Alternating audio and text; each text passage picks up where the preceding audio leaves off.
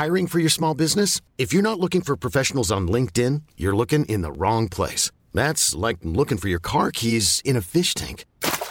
LinkedIn helps you hire professionals you can't find anywhere else, even those who aren't actively searching for a new job but might be open to the perfect role. In a given month, over 70% of LinkedIn users don't even visit other leading job sites. So start looking in the right place. With LinkedIn, you can hire professionals like a professional. Post your free job on linkedin.com/achieve today. It's that time of the week again. The Rugby League rant, fifth and last. Put on your headgear, chuck in your mouthguard and get ready for an hour of nothing but NRL talk.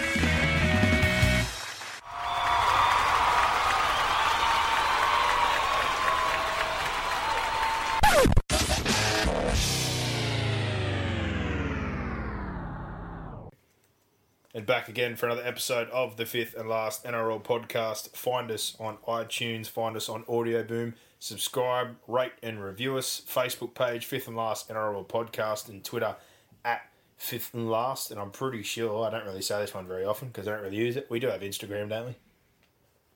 I don't use it. I don't use it either, but you opened the account, didn't you? I think. Yeah, I think we might have. Yeah, well, there might be one there, but you won't find much on Instagram, so don't worry about Instagram. Stick to Audio Boom. Stick to Spotify as well now, but most importantly... We've got a Facebook discussion group, mate. Yeah, that's the other one. Why do you need fucking Instagram, mate? Brock, you don't want to see fucking pictures of us. It's about content, mate. That's what we give the fans. Content. Not pictures, content. And the discussion group has been good for people. It's going great, guys. I'll tell you the best part as well, and probably a thing that I guess most people probably find, and Twitter's probably the worst place for it as far as arguing. There hasn't been any arguments. Why should there be arguments? People have been fair. They accept other people's opinions and they share them, and it's good. If anyone argues, I will punt them. You will. I will put them on the sea-doo, and I will get. I will bark it up. I will spark it up, and I will kick you out of the discussion group. Yeah, that's right. Yeah, good times. But there you go. Rate and review us. Most importantly, iTunes is the big one for us. That's the best source for people to find us. There's all these other platforms, but iTunes is the king. The 5-star ratings, the reviews, they help us out immensely. Getting on the weekly ratings charts and all those bits and bobs. But jumping in, if you are joining us for the first time, welcome. If you've been with us for a long time, welcome back as well. Set of six topics, opinions, anything we want to talk about, and tackle one in that set of 6 this week. The top 8, Brock, it's done. We've 2 weeks to go. Yeah, sadly. The Warriors threw that game down the road. I can't hold it against them because I think they've been up for such a long time, but it was just disappointing that I think they saved one of their worst games for the most important one, and more particularly with their discipline and with their ball control. They've been completing so high, they've been so good with their discipline, and very early on, I just had a feeling it wasn't going to be their night, and at the back end, you had the feeling they were going to get run down, and unfortunately, that's the way it panned out. I guess, for the most part, we've known the top 5 or 6 teams all year that we've spoke about. We just wanted to see who fell into those last 2 spots. Cronulla have been good enough because they've been beating those teams on the edge, but they haven't been able to beat those above them. I guess that was a competitive game for them the other night to prove a point and win to get their spot booked in. Newcastle, their first finals appearance in a long time, I think, from memory, since Wayne Bennett was in charge. So, Christ, when was that? That was the last time the Roosters, maybe 2013. I think. For who? Knights? Yeah. Is that when they made the prelim final? Yeah. When the Roosters won and then went on to win the comp? They haven't been back since, no. That's the last time I can remember. So 2013, they're locked in. I guess the only other team on the kind of outside who looked good early, but again, need to address their roster and their depth and not load up and be so top heavy is Manly. Manly were in, they went out, and slowly fell away as the year went on. And other than that, it's been pretty much sorted, but top 8's locked in. No surprise about who's on the back end, and the battle for the spoon continues, but I dare say that once Foran went out last week and with the way the draws panned out, the Broncos maybe avoided that wooden spoon, which is very, very lucky because their record, their for and against, everything about them. Well, to be fair, they beat the Bulldogs. I know when they play, they beat the Bulldogs. So the Bulldogs deserve it. Head to head, but their body of work over the whole season, they've not been anywhere near as competitive as the Bulldogs. But I disagree. Like you said, at the end of the day, it comes down to wins. If you get 3 wins over 2, but they've got 2 weeks to correct that. Well, that's why they won't get the wooden spoon. Top 8, locked in, done. Top 4, almost settled. The Eels are the only team who might be on the fringe. You'd think that Raiders might have an opportunity to move up there. Otherwise, you'd expect it to be either Raiders, South getting home finals in those elimination games against Sharks and Newcastle, And in the top 4, unfortunately for me, I was hoping not to play the Roosters week 1 as a Melbourne fan. It's looking more and more likely that it will be Roosters, Storm, and the Panthers will either get the Raiders or the Eels. I'm sure Penrith would love to play the Eels week 1 in Penrith. Yeah, they wouldn't mind. I don't think it'll matter to Penrith. Yeah. As long as they're not playing Roosters or Storm. Yeah, I'm sure they'd be much happier with the Roosters kind of pulling themselves up into that 3rd spot now. That's a better way to get to week 3, and I think this year, more importantly, as we said before, making it to that prelim with a week off is massive in this COVID-affected season. Tackle 2, State of Origin. It's been confirmed now. The date's locked in. So we've got that confirmed now. Thank God. We weren't sure about whether it was going to be potentially in Canberra was mentioned, where they were going to go to Adelaide. Well, now it's been locked in. Adelaide is the first game, November 4th. Then we head to Sydney for Game 2, the 11th of November, and then Queensland for this, hopefully what will be a decider, but at the same time as a New South Wales fan, hopefully a dead rubber, the 18th of November. The talk, 27-man squads and a bubble situation again. Yeah. So a lot of things being thrown around about pay cuts and lack of crowds and this, that and the other, and would players pull out and all this, that and whatever else. For me, like, if it's half the money, like $15,000 to play a game of football, you can't complain about that. Seriously. Yeah. I think the bigger thing here is for some guys, are they willing to continue the bubble situation? I know people go, that's fucking ridiculous. It's Origin. That's probably my mentality. But at the same time, blokes may be missing family or have a sick loved one or not being able to send their parents or not being with their kid. You just don't know the circumstances. So there may be, I think, this year, 1 or 2 people, especially if they're on the fringe in those squads, that knock back the chance to go in for Origin. Yep. And I couldn't blame them. I really couldn't. I can't hold that against somebody not knowing their circumstances. No, nor should we. But I think if that does happen, if there is a notable omission, you will know the circumstances. Yeah, I'm sure you will. And I'm sure everyone will pass judgment on it. But in the end, they're individuals and they've got every right to say that this year's a little bit different. I don't want to do it. So play on.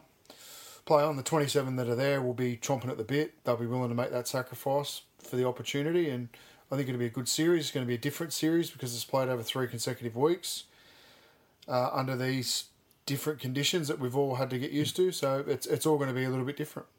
And I will say at the start of the year, I would have been fairly confident in New South Wales. Not saying I'm still not, but I think for Queensland, there's been some good green shoots. Like Harry Grant, Tino, Sua, there's been some players come through that at the start of the year I would have thought, no way.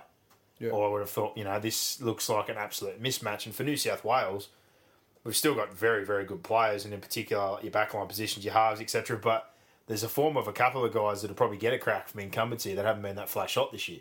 Yeah. So I know Origin's a different beast, but there is a few guys that if they do get picked, I may be a little bit concerned if I'm being honest. In particular, the forward pack. There's a few guys there that haven't been that crash shot this year, so it'll be interesting, but still a little bit away from that right now, but at least that's locked in.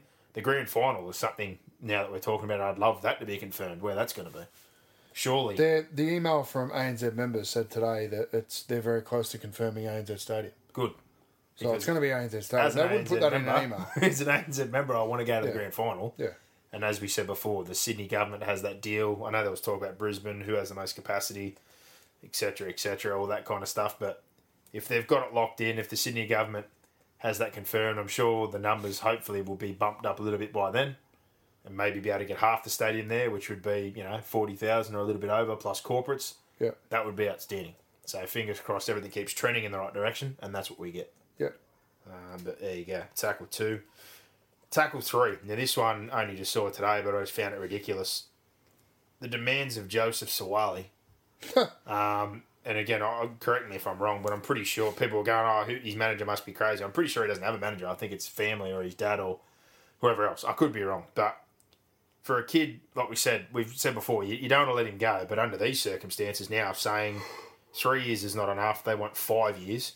They want incremental increases over all 5 years, and they want a get-out clause every year onwards from second to year 5 for somebody who dominated Harold Matts, didn't play SG ball, no doubt has the talent and has showed it in the pre-season, and for them up against men to basically go straight into first grade. But nothing's ever a guarantee. It's not, no. So for these kind of demands to be made for someone who hasn't even played a game of Cup 20s or 18s, who, yes, he does have all the talent in the world, am I confident he could play first grade?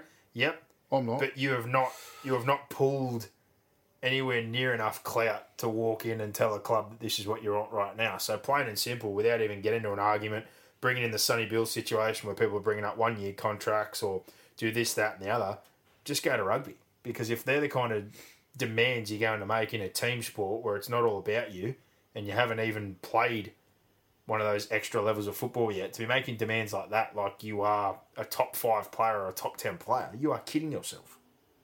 I'm sure rugby will be happy to meet those demands, but for South, I don't know how that would go down in a group or a locker room to think that a 17-year-old or an 18-year-old's got get-out clauses every year, incremental pay increase, like can basically just bail when he feels like it. You're not really committed to the club when you put those kind of clauses or circumstances in. That's very me. It's not very team. Oh, yeah, totally agree. Totally agree. It's ridiculous. And anyone that agrees to it, yeah, I think that's why South's are balking. I think that's why you saw South re-sign Alex Johnson. And, there's a lot of people that say he's got immense talent. That's correct. He's got immense talent. No doubt in the world, okay? But I'm not sure I want to pay that type of money for someone who hasn't played an SG ball game. Because the difference between Mats and Ball is huge. The difference between Ball and Flegg is huge. The difference between Flegg and Cup is huge. The difference between Cup and NRL is astronomical. So, look, if it's all about money for this young man, that's fine. Go to Union. Take the cash. Yeah. If I'm an NRL club, and look, there will be someone that will pay him, and all power to them. But you're paying elite money for someone who has not proven themselves as elite, and clubs get themselves in trouble, I believe, when they pay for potential. Not any potential. Like those circumstances. So what, in 12 months, if he's I get all that. knocked it out of the park? But I wouldn't even get to that point of the negotiation. It'd be this type of money for someone who hasn't even played an SG ball game. Well, honestly, we spoke about it the first time. I've seen him play. I coached against him last year. He was massive in Harold Matthews, but he was very good in Harold Matthews. He was very skillful, but he's big and fast, and there was a physicality element to him that is not going to be at his disposal when he's playing against men. No, and in all honesty, the fact that this even been floated, the first initial deal of up to 500,000 or 600,000 a year for someone, again, who still hasn't played those levels is absolutely, pardon my French, fucking ridiculous. It's ridiculous. Yeah. Like, you're going hard out. Like, there's some guys that have been paid up but have at least played Cup or Flegg or accelerated through the grades in at 18. Like, from the sample what we've seen in Mats, yeah, that's all well and good. But, like you said, no ball, no 20s, no Cup. Like, I seen Bronson Cherry, and probably a bad example right now because he's probably out of the field, but I saw Bronson Cherry play New South Wales Cup at 18 and dominate. And was like, that's a shoo-in. Like, that's someone that, at least then you've seen that for a few weeks and go, man, if this guy's already lighting people up and he's 18 years old, where's he going to be in 2 years? That's the kind of thing where I expect the club to go, right? They might make it a bit of an offer that seems overs at the time, or a Kalen Ponga. Kalen Ponga was fielding those sort of offers because he'd already proven at 20s and then Cup. Well, like you're paying Haas Dave Fifita, dominated 18's level. They dominated the National Schoolboys Carnival. Suwali hasn't been to the National Schoolboys Carnival. He hasn't played SG ball. No. And even those boys were only getting, their first NRL deals were, I think Payne Haas, they would have been around 500K. Yeah. Somewhere around that. So they're already exceeding that. But he's below that. He hasn't even proven himself at that level. So I'm not sure how he can be demanding the money that he is. No. And then the initial offer got bumped apparently when rugby came into close to 2 million. So we're talking almost 650, 700 a season. Take it. And now you want 5 years with incremental pay. Like, I don't think South will entertain it all. And I'll say the same thing I always say. No talent is bigger than the game, and somebody else always comes along. So if it's all about money and if it's all about me, and you want all these things in there that basically would, to me, as a teammate, I wouldn't really endear me to somebody who's basically looking every 12 months to assess where he's at and what's best for him. I don't want to play with him. Yeah. And I wouldn't want to have him at my club if that's the way he's going to be. And again, part of that may be because it's more of a family situation or manager or whoever it is, but that's not the sort of thing I want in my club. I don't have to sit there every 12 months. Because on the flip side, if he's not playing up to standard, what about South? Do they get a clause? Do they get anything to ratchet it down? No, they don't. Of course they don't. They don't. And I'm not saying that everything always goes in favour of the players or the clubs. It goes two-way, but in this situation as a club, I'm not even considering those circumstances if that's what Joseph Suwali's after. Yeah. So I just thought that was pretty ridiculous to see today. For a kid. No less. A kid. Tackle 4. The Bulldogs situation. They're making some positive moves as far as recruitment and staff and building, and we were kind of waiting to see what was going to happen there. Corey Riddell, 3-year deal coming over for Manly. Probably more a squad player. I don't know if he's going to play every single week for them right now, but it's a good solid addition. Blake Green off the ACL. Again, not going to be available straight away, but on a staff point of view, was interested to see what was going to happen. Craig Sandercock, who we both know, coming over at the Sharks right now. Spent some time at the Tigers. He's been overseas. I'm sure he'll have a bit to do with the attack. So that's saying that's a 3-year deal. His lead assistant has not been confirmed yet, Trent Barrett, but they're talking David Furner will be leaving Newcastle to come back and be the lead assistant at the Bulldogs. And David Tangatoa, who spent some time at Penrith in pathways and juniors and is now up at North Queensland. They're talking about him coming back again as an assistant or a transition and pathways type coach. Well, Tangatoa was Barrett's assistant with 20s at Penrith. Well, there you go. So that's starting to take a bit of shape. So some positive moves as far as that. And Mick Potter has been put in as the New South Wales Cup coach. He'll do a good job there and be a good bridge as far as pathways. I'm sure there's more player signings to come, but I guess the bigger issue, and it was more a topic last week, but it's bubbled more since, is just what's going on in the club and the factions and the board.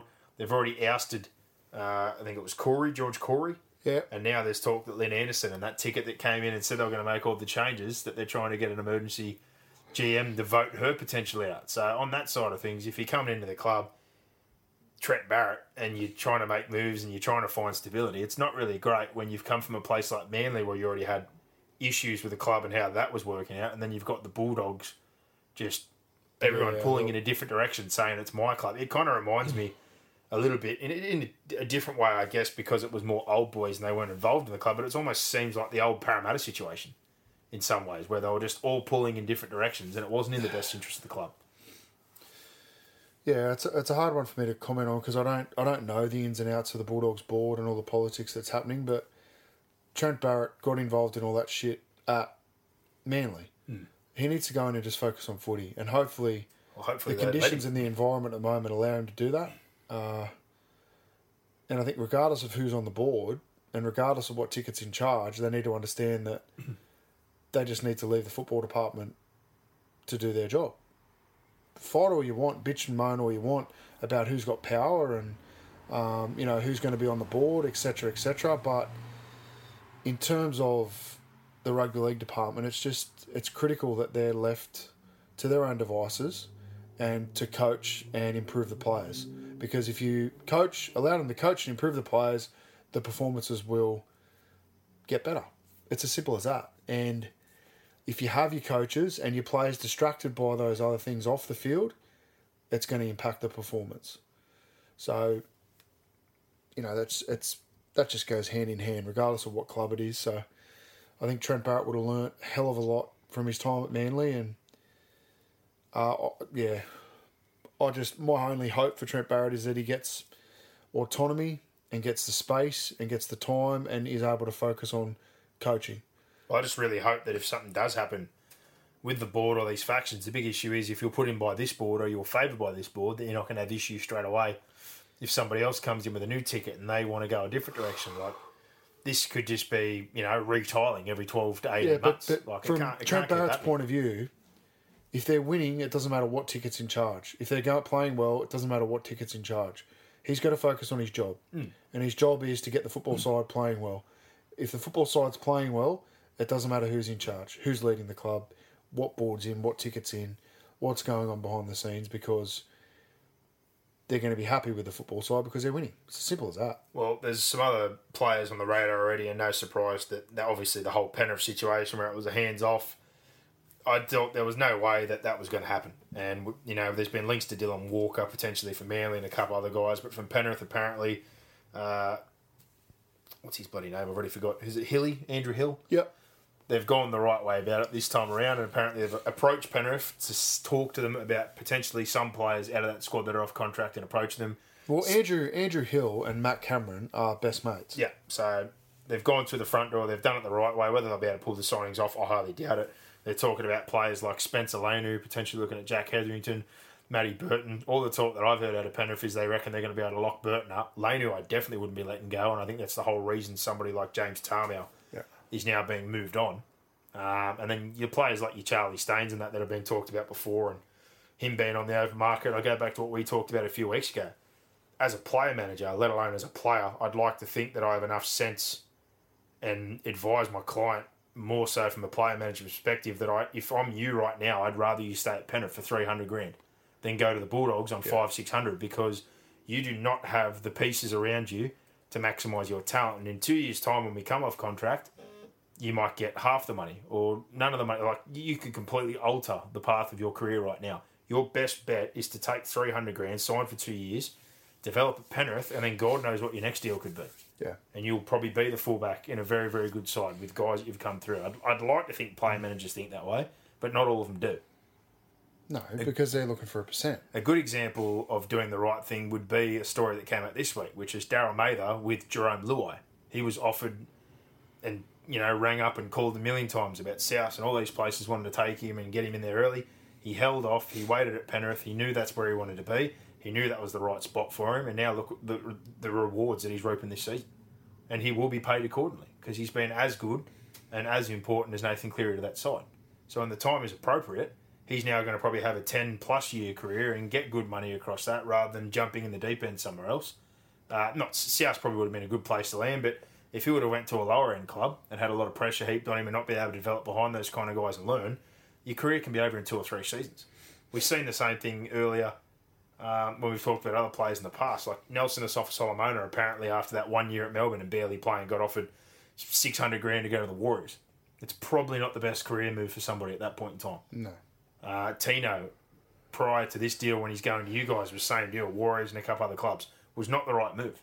Stay, develop, be beneficial for where you're at, and now look at that. I'm sure as a Gold Coast Titans fan, you're feeling a lot better about the purchase of somebody like Tino right now. Yeah. Seeing as though he's waited an extra year or two in a good system. Yep. And he's now ready to move on. So I'm sure the Bulldogs are aiming high, but I'm not sure they'll be able to get a couple of the guys they really want from Penrith. I think Hetherington is a realistic one. Yeah. Just for the forwards they've got. The Burton one, again, I've said it before, for a Burton, I think Burton will get better offers than the Bulldogs, even if he was available. I think the only thing the Bulldogs can offer that others can't is more money. So, sorry to say that to Bulldogs fans, but if he did hit the market tomorrow, that wouldn't be the first place I'm looking if I'm Matt Burton's manager. And a connection to the coach. So, that's all. A familiarity and a comfortableness, but I know I wouldn't be moving if I was Matt Burton. No way in the world. Well, if I was, it wouldn't be there. I think there'd be better options on the table.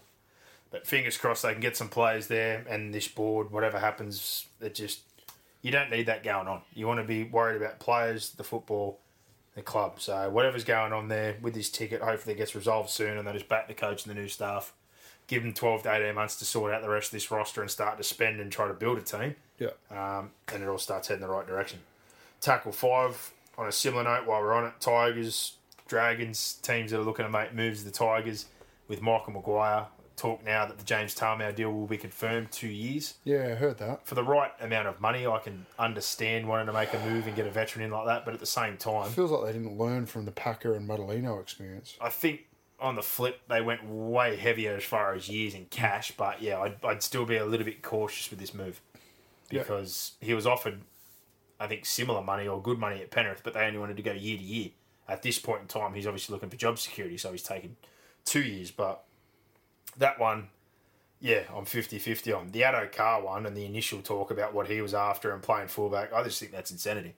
And only a couple of weeks ago, we're talking about making smart decisions and everyone blaming Ivan and other bits and pieces. Like, yeah, there's some bad deals there, but on the same token, like we said at the start of this year, you didn't have to go pay Joey Leilua a stack. You didn't have to go buy Adam Dewey and pay him a stack. Like, you're repeating the cycle. So if you go do that with Addo Carr and he flops at fullback, well, then you've just got a super expensive winger that you don't need. And James Tarmow doesn't work out for 2 more years, you're just paying another veteran that's not contributing. I'd like to think they'll get more out of him with their younger players and some teaching and a bit of guidance, whatnot. I hope it does work out, but I'd be a little more cautious on the Addo Carr move. To me, he's a winger. I'm sure he can learn. Well, I think they've sort of compromised it. He's not going to quite get fullback money, but he'll get an opportunity to play fullback. He's still going to get more than what you probably pay. Are they saying 500, something like that? They were pushing for up to 7, but yeah, now they're talking about 5. They'd be happy, but they're talking. They're going to give him a 4-year deal. 5, 6. So that's what I mean. Like, if you've got him there on that kind of coin, I really like him at Melbourne, but yeah, I don't like him for 500, 600,000. I got to be honest. His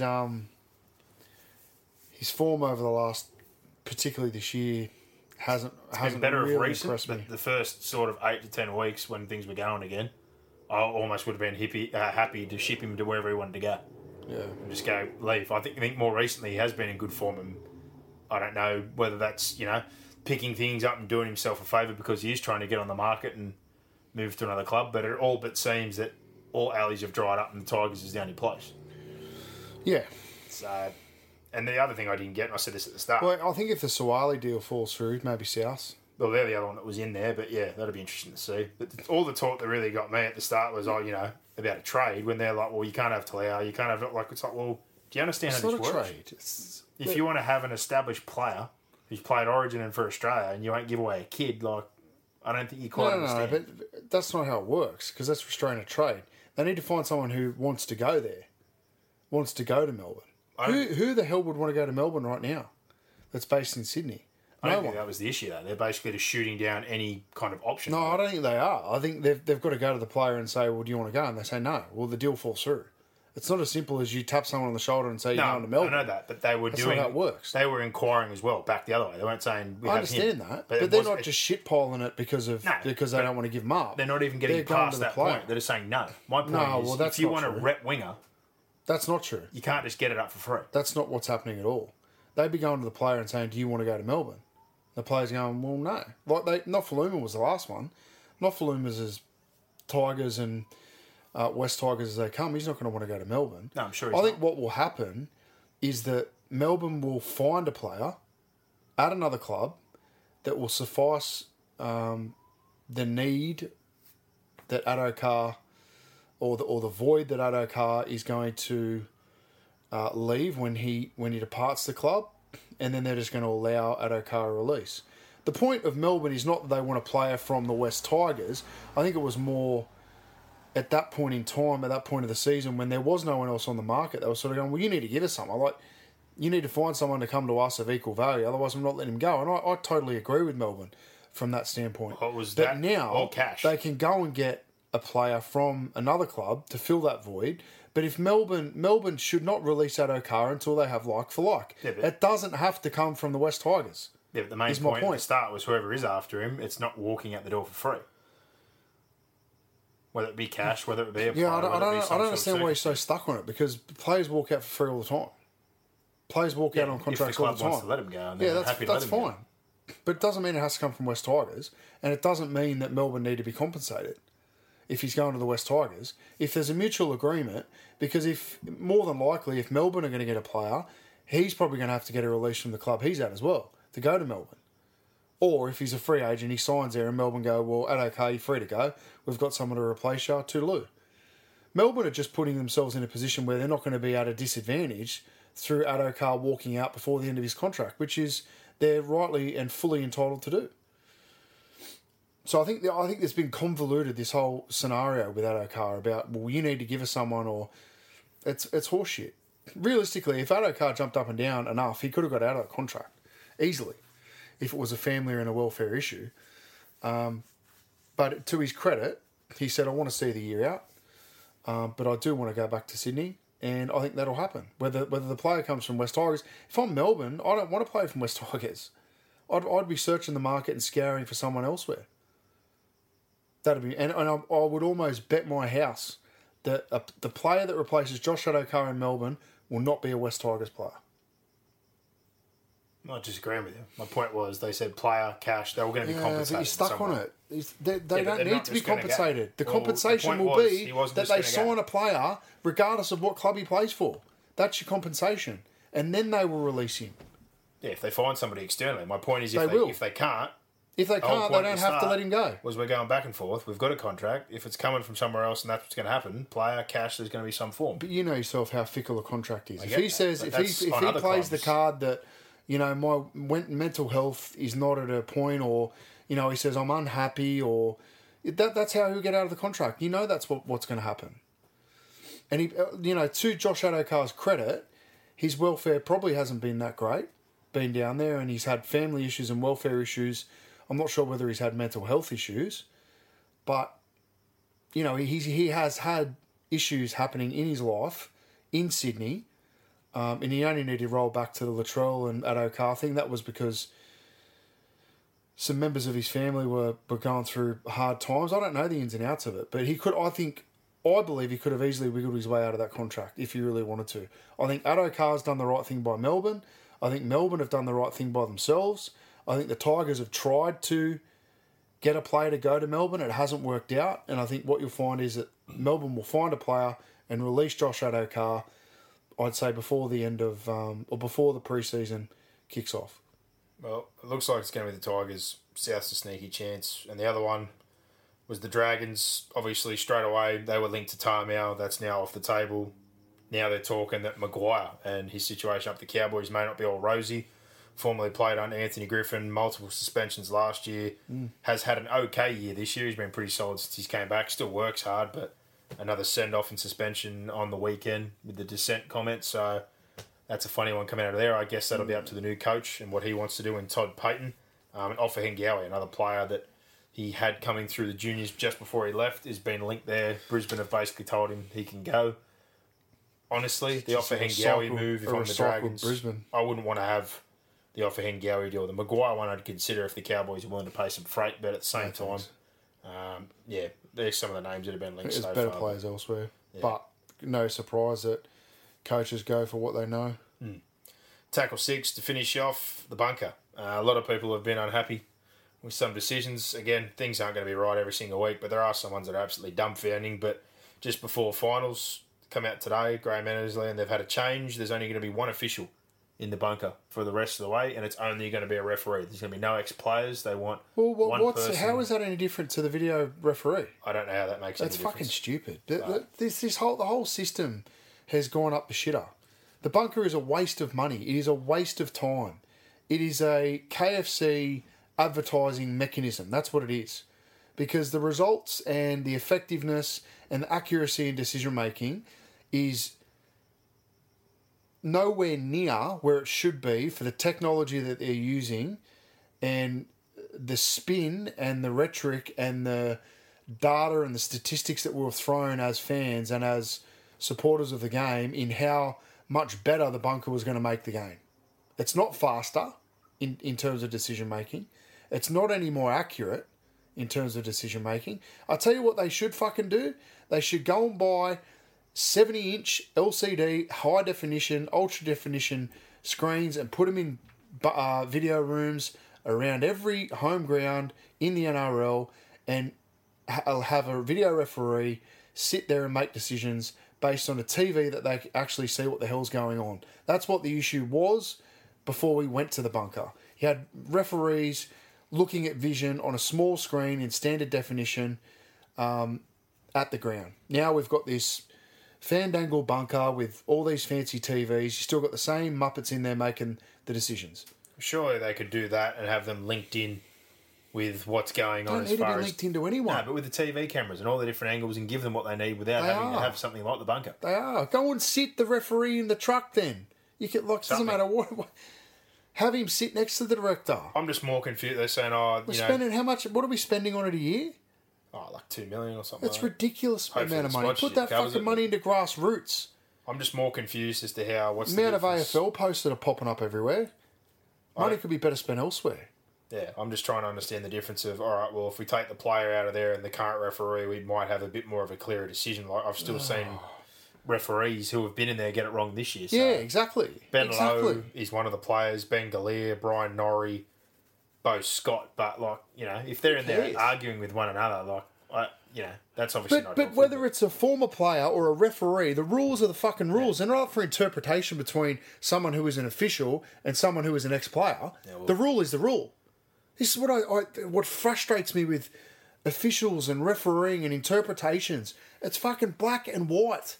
We've created a game of grey area. Well, the big one from the weekend was the Lindsay Collins one, and that was such a bad call. From my opinion, I would think that sort of decision would have come from a referee overthinking it rather than an ex-player. I thought any player would. But that's the whole problem.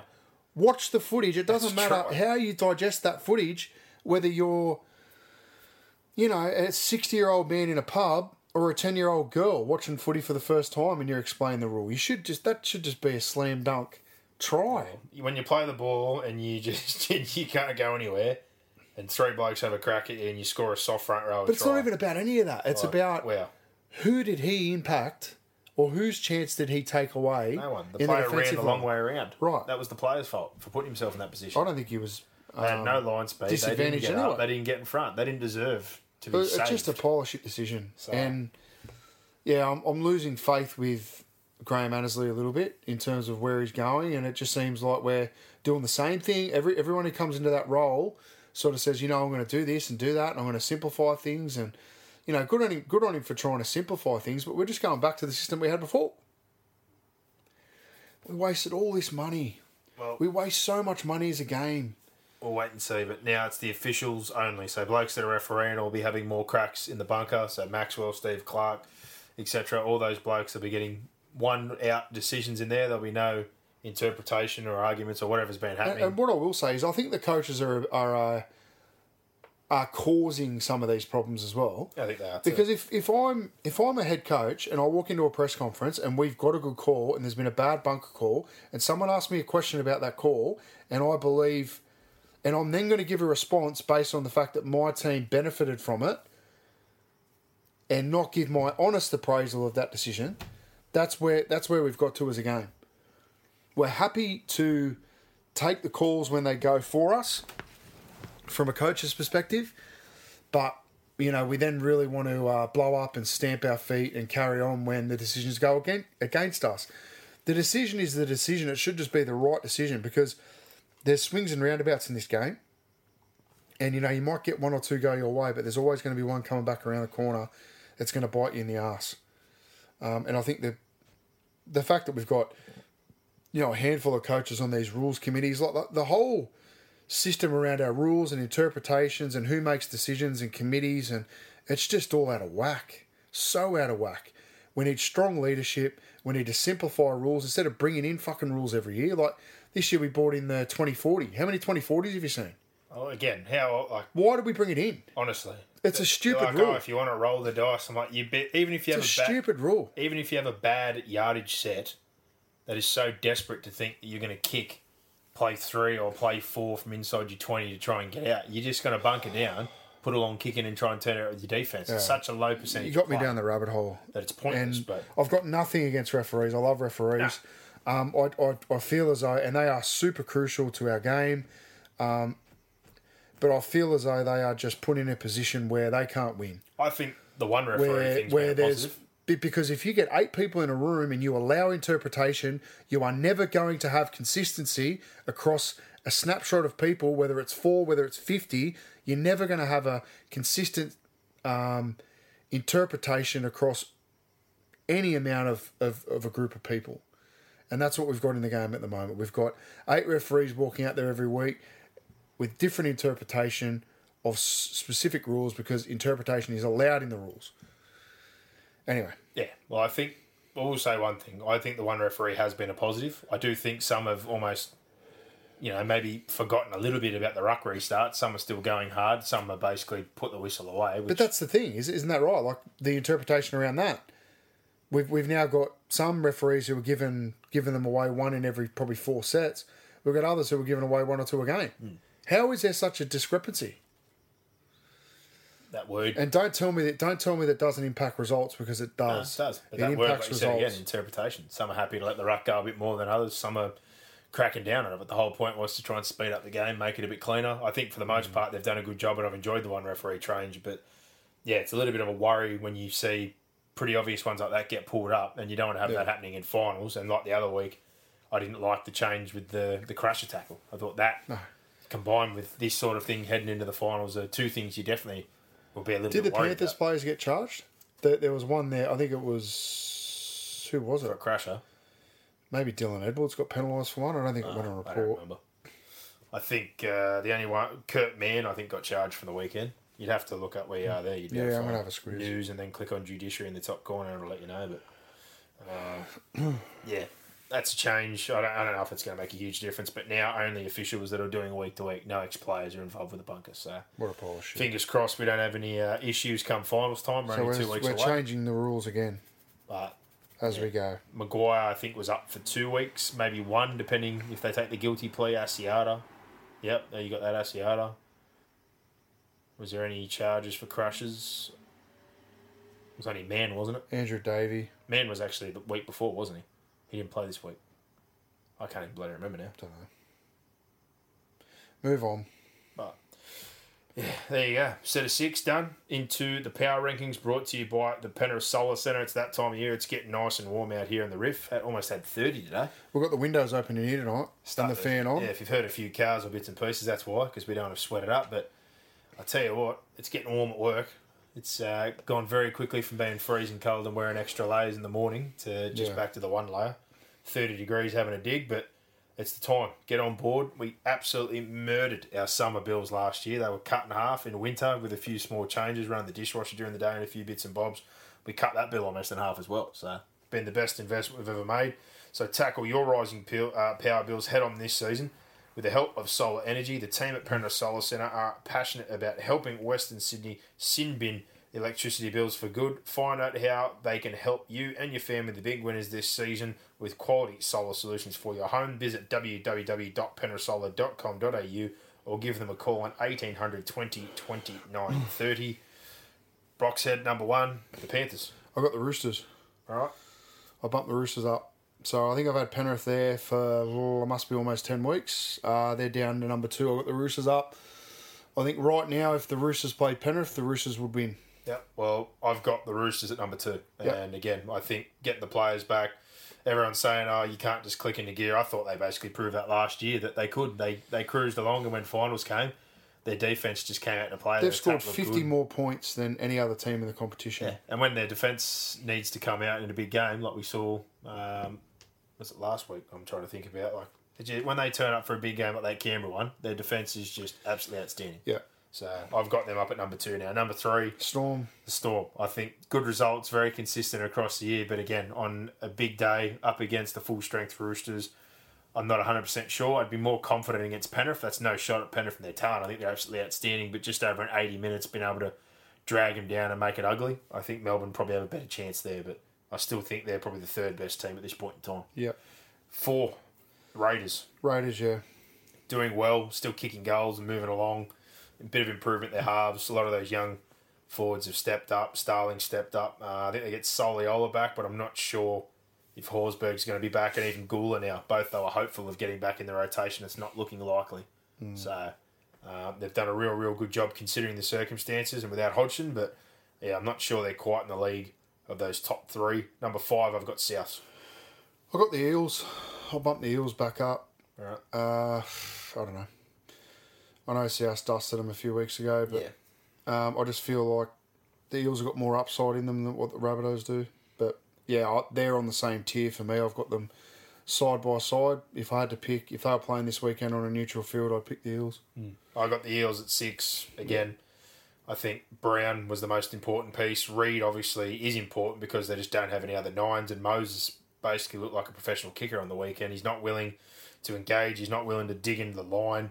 He won't get physical. He was just literally kicking off the back foot, running for his life, and defensively you can spot him up too. Yeah. Brown, I think, won't be available till about week 2. If they do somehow fall out of the top 4, I'd be a bit worried week 1. I'm not saying they lose week 1, but if there's no Dylan Brown and Moses plays the way he is, and their forward pack in particular is just really taking a few steps backwards. They'd run into Cronulla, please. Or if they played Newcastle or someone, they'd built both those sides. They could drag it into a bit of a dogfight at least, but yeah, they need to kick back into gear very soon. I think there's daylight between 6 and the rest. Well, number 7, I got Newcastle. Yeah, Knights, Sharks. Yeah, they pumped Newcastle, the Sharks the week before. Our top power ranking should go to a top 6. Yeah, well, forget the rest. The 8 is done, but there you go. There's the power rankings. Penrith Solar Centre. Get on board if you're looking for a system this summertime, and even if you're not in Sydney, Western Sydney, Blue Mountains area like we are, we've helped out plenty of people before through Penrith Solar Centre. They're willing to always help out and recommend people within your area who will give you quality solar solutions. www.penrithsolar.com.au or give them a call, 1800 20 29 30. Reviews of the games for the weekend, Boxhead. South 26-24, up 20-0. It looked like it was going to be a dead set carve up. Thought the Tigers had rolled over, and then South just kind of fell asleep. couple of soft tries. Garner crashes in play 5 and they grabbed another one just before half time and it's 20-12. And then second half, again, we saw the Tigers that we should have saw for the full 80 minutes. They come to the party a little bit too late. Absolutely. And in the end, they ran out of time. Brooks' punch, first time I've ever seen him kind of get agitated. I'll tell you what, he didn't throw a bad punch. I know, but it's the first time I've ever seen him kind of snap or show a bit of rage. Oh, Brooksy. No, it's good. I liked it. So, I don't like the fact that they're punching each other. I thought the Twal one I just did not get. I liked the passion and the aggression. Yeah. But the Twal sin bin for me was just devastating. 2012, you're back in the game. He didn't need to hold on. They basically scrambled and he just laid in there. Yeah, the punch getting at 12-11, I think the game kind of got a bit off tilt, so it probably helped the Tigers in a way. They ended up conceding right at the end of that period. But yeah, the one prior to that with Twal, I thought all the hard work just before half time's gone out the window. But to their credit, they fought on. Benji, he rolled the dice. He came up with a couple of absolute corkers. I think Kapoa could have scored a second if he was up on one of those passes that was there for him on a platter. But yeah, in the end, a lot of people laying the boot and go, oh, that kick was horrible. But at the same time, if Benji's not on the field, they're not in the game. Look, honestly, you take the good with the bad. The Tigers need to learn how not to lose before they can win. And they just know how to lose games. They lose games before they give themselves a chance to win. They're down 20-0. They had 2 players sin bin. How the hell do you expect to win games? Yeah. But that... Simple as that. That intent and the passion and everything that should come early on in a game to get in a contest doesn't come until the pressure's off and it's like, oh, well, it's gone now. You know, they lost possession. They lost time in possession. They had a worse completion rate. You know, what more do you want? Yeah, they come to the party too late. It's losing. They're losing numbers. And why Souths definitely should have gone on with it. More errors, conceded more penalties. Start like that. Start how they start playing after 25, 30 minutes. If they put 80 together, they'd have a couple more wins this season. They'd be playing final football. Oh, and Madge would be all over it. Maguire totally understands. He'd be drumming all the stuff that we've just spoken about there is what he would be feeding his team. Even more frustrating. Oh, it would be on weeks like this. It would be not weeks where they get dusted, but weeks like this where you're like, really, why did it take 20 points for us to suddenly go, oh, we'll just play football? Just play football from the start. And as soon as we get back in the game, we have a sin bin, or we give away a penalty, or we make a dumb error, or we kick the ball dead. You know, they're things that Michael Maguire's not in the coach's box or in the game in the change rooms pre-game saying, "Hey boys, at critical moments, let's kick the ball dead. Hey boys, at critical moments, let's miss tackles, let's lay in and give away a sin bin." You know, like, come on. Yeah, but regardless, Maguire's coaching the shit out of that side, and he's just coming up rocks at the moment, but he'll get to diamonds eventually, and those players are just going to keep buying in and working hard. And those who don't, move on. They'll get Which is what, again, we said before, the club can't bow to weak culture and people that don't want to work hard and have high standards. If they don't want to be there with that coach, leave. Or be around difficult conversations. High standards. Yeah. The standards are too high. Well, if the standards are too high, then toodaloo. Yeah, 100%. Well, I thought, like I said again, that last play wasn't great, but without Benji, they don't get back in that game. Harry Grant was great again. Nofaluma always trying. Lucci, pretty solid. And on the south side, Cody Walker. Cody Walker had his hand in just about everything good that happened again. Linking up on both sides of the field. Those swing plays, they're great. Running the football, attack on the line.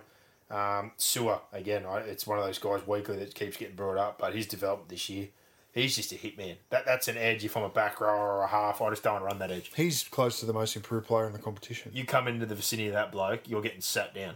Yeah, he really scratched last year. He struggled, but this year he's gone well. He's got his confidence back. And Big Tommy again, I think he's had a pretty good year. He has had a good year. He's really picked up and carried the burden of them not having middles, and without Tatol there, who has been really underrated. They've done a good job together.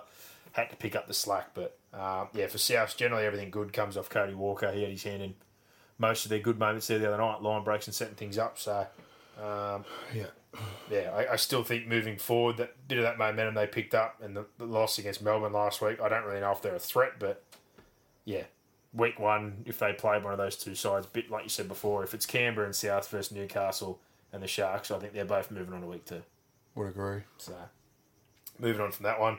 Manly Dogs, 32-20. I don't really have a lot to say about this one, except the Bulldogs, same old, same old. They give their all. They start fast. They try to hang in for 80 minutes, but they just can't do it. Yeah. They play winning football.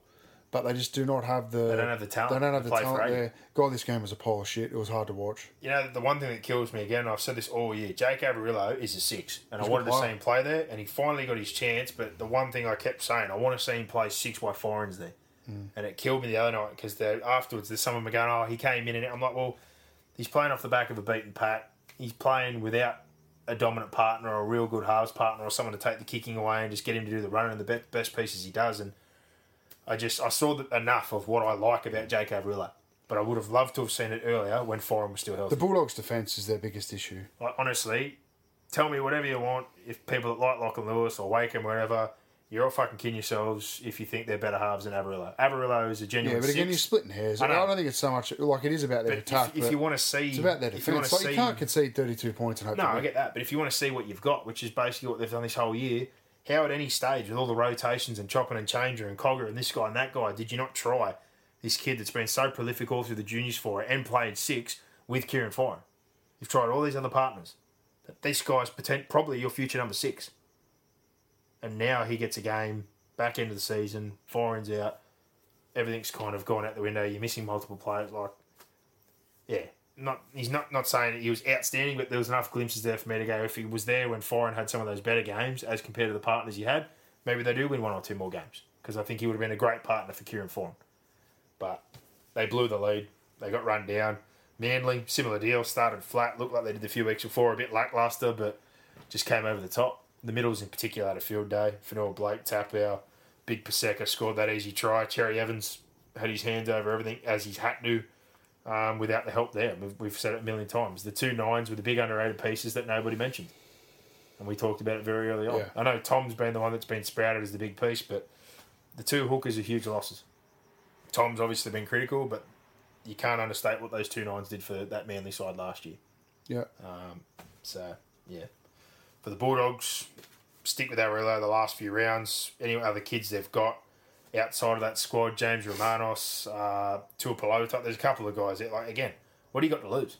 Yeah. I know George Alice is probably trying to put his best foot forward. As he said, he's trying to get a job and he's trying to get rid of that wooden spoon. But whether, you know, the next coach is not your responsibility, but realistically, if you're moving on from that club, my gift to them would be to try and blood or get as many guys in before the year ends as possible. Guys that are probably fit to play first grade.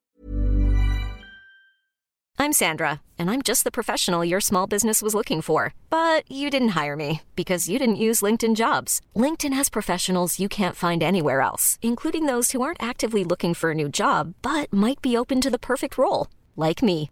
In a given month, over 70% of LinkedIn users don't visit other leading job sites. So if you're not looking on LinkedIn, you'll miss out on great candidates like Sandra. Start hiring professionals like a professional. Post your free job on linkedin.com/achieve today. If there's anyone else they think is left, I'd be playing him the next 2 weeks. That's the best thing I think you could do. Manly, they're talking Tommy's back this week. I just don't get it. Yeah, forget your Origin campaign. I said this before. I know Fittler said like he'd still pick him. If I'm Manly, I'm sitting down and going, mate, you've missed that much football. We're paying you $1 million. Like, the season's done. I don't want him playing. We can't play finals. If I'm a Manly fan, I don't want him playing. There's no point. Yeah. I don't get it. I really don't. Dylan Walker, same deal. Like, Dylan Walker, you may be right, you may be not right. They may not be keeping him there, I don't know. So maybe they're not too worried about it and he wants to play to put his best foot forward. I'm sure someone will pick him up, but if I've got anyone now that's coming off a big injury with a game or 2 left, they're just not playing. Yeah. There's no point. Similar deal again. If you've got new kids like your Schusters, your Albert Hopewades that you like in your squad, there's Ben Trebojevic. If he's ready to go, this is the time to do it. It's basically a free roll of the dice. Yeah. Panthers Eels 20-2. There's been plenty of opinions given out on this one. Probably the biggest thing for me that was just not stated. A lot of people are like, you know, the attack was bad or Parramatta did so good with their defence. Like, read into all those bits and pieces what you will or take whatever opinion you want. The thing for me is Penrith's defence. Their defence is outstanding. They were absolutely relentless for 80 minutes. They dominated Parramatta. They pinned Parramatta. They killed play 1 and 2. They got great line speed. The thing that impressed me more than anything is not only are they really good at controlling the tackles and getting their numbers in, but they're still physical. Their contact is savage. They drive backwards. They're not happy to stand there and dance, as we call it, and just get levers and drop to the ground. Not only do they take control of the body, they just pick blokes up like they're a bag of 20 kilo potatoes, just a sack of potatoes and drag them backwards and body slam. Yeah. They give zero fucks, and they did it for the whole game. And I just felt like we literally watched Parramatta get bashed inside their own 30 for 80 minutes, bar a few times where they got a penalty or Penrith handed the ball over. They literally could not get out of their own end because of how relentless the line speed was, the contact, their control of the game, and just watching Mitchell Moses constantly catching overs under pressure, looking like a professional NFL punter. He had no influence on the game. He just spent the whole time running for his life kicking.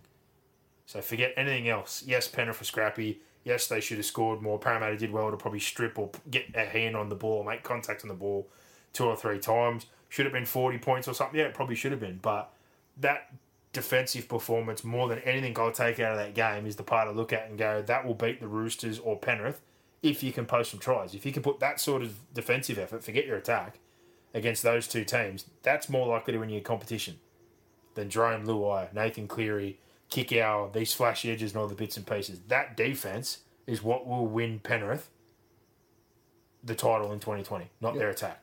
That's the one thing that no one's taken out of that performance. They're all whinging about the attack. Para good, para bad. None of that. I'm just looking at that defense.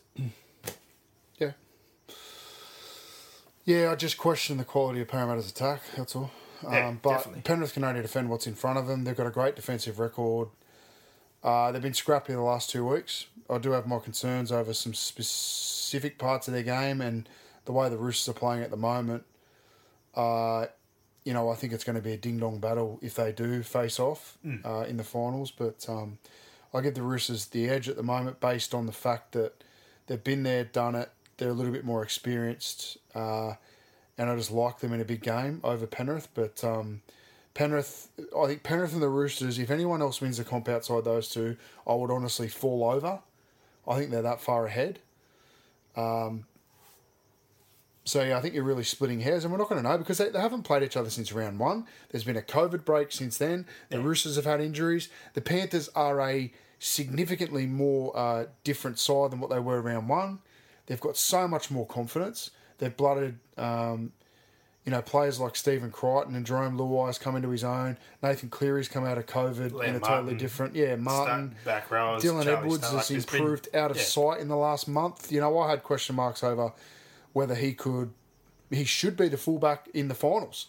And I got that totally wrong. He's been fantastic the last 2 weeks, Dylan Edwards. That's, I'm happy to put my hand up and say that, not that me questioning was unfounded, because I do think there were some things there that I had right to question, but his performances over particularly the last fortnight have been outstanding for the Panthers. And I still don't think, similar to you, I don't think I line him up against Tedesco and I go, well, he's not at a Tedesco. He's not a game breaker, but as far as his output, his work... Yeah, he's doing a fantastic job. I think you can tick a lot of little boxes for him that a lot of other fullbacks probably don't do. He's got a lot of good qualities in the fact that his engine is relentless. He covers the ball. He doesn't let it bounce. He's always there.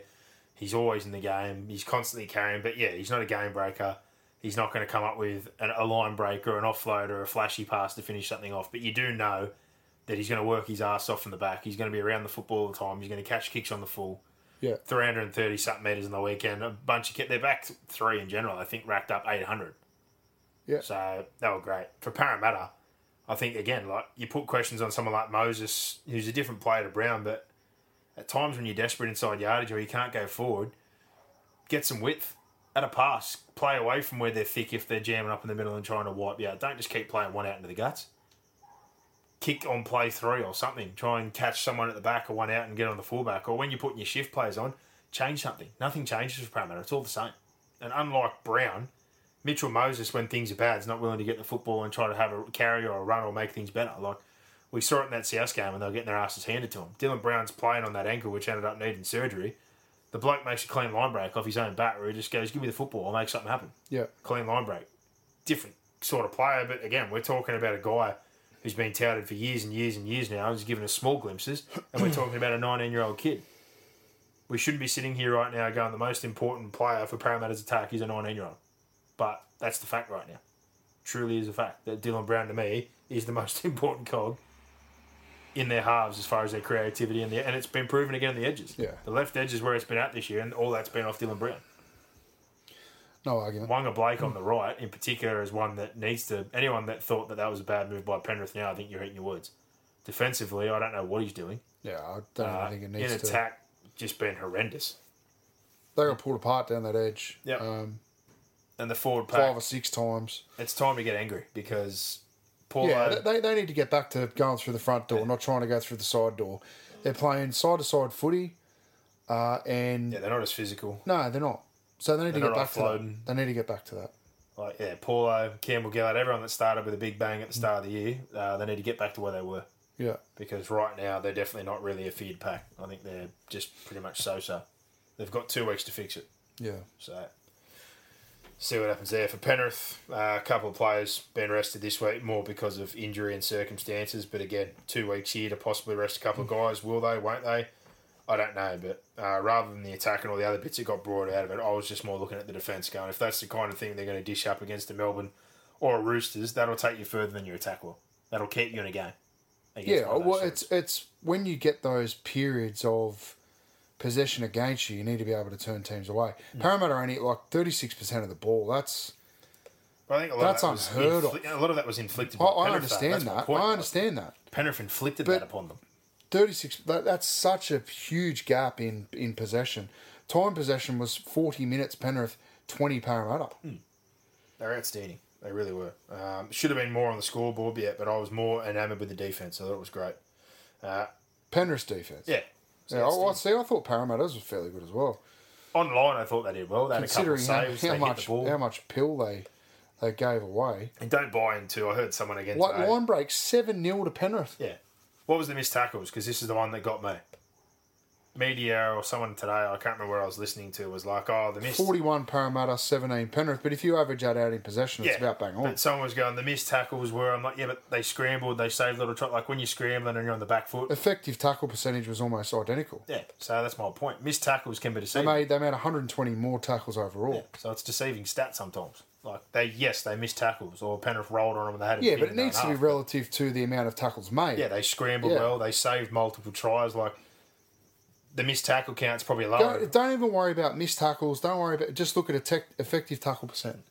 That's the stat you need to look at. I really didn't think it was as bad as what it was made. Well, I'll tell you how bad the Bulldogs are. They're at low 80s. There you go.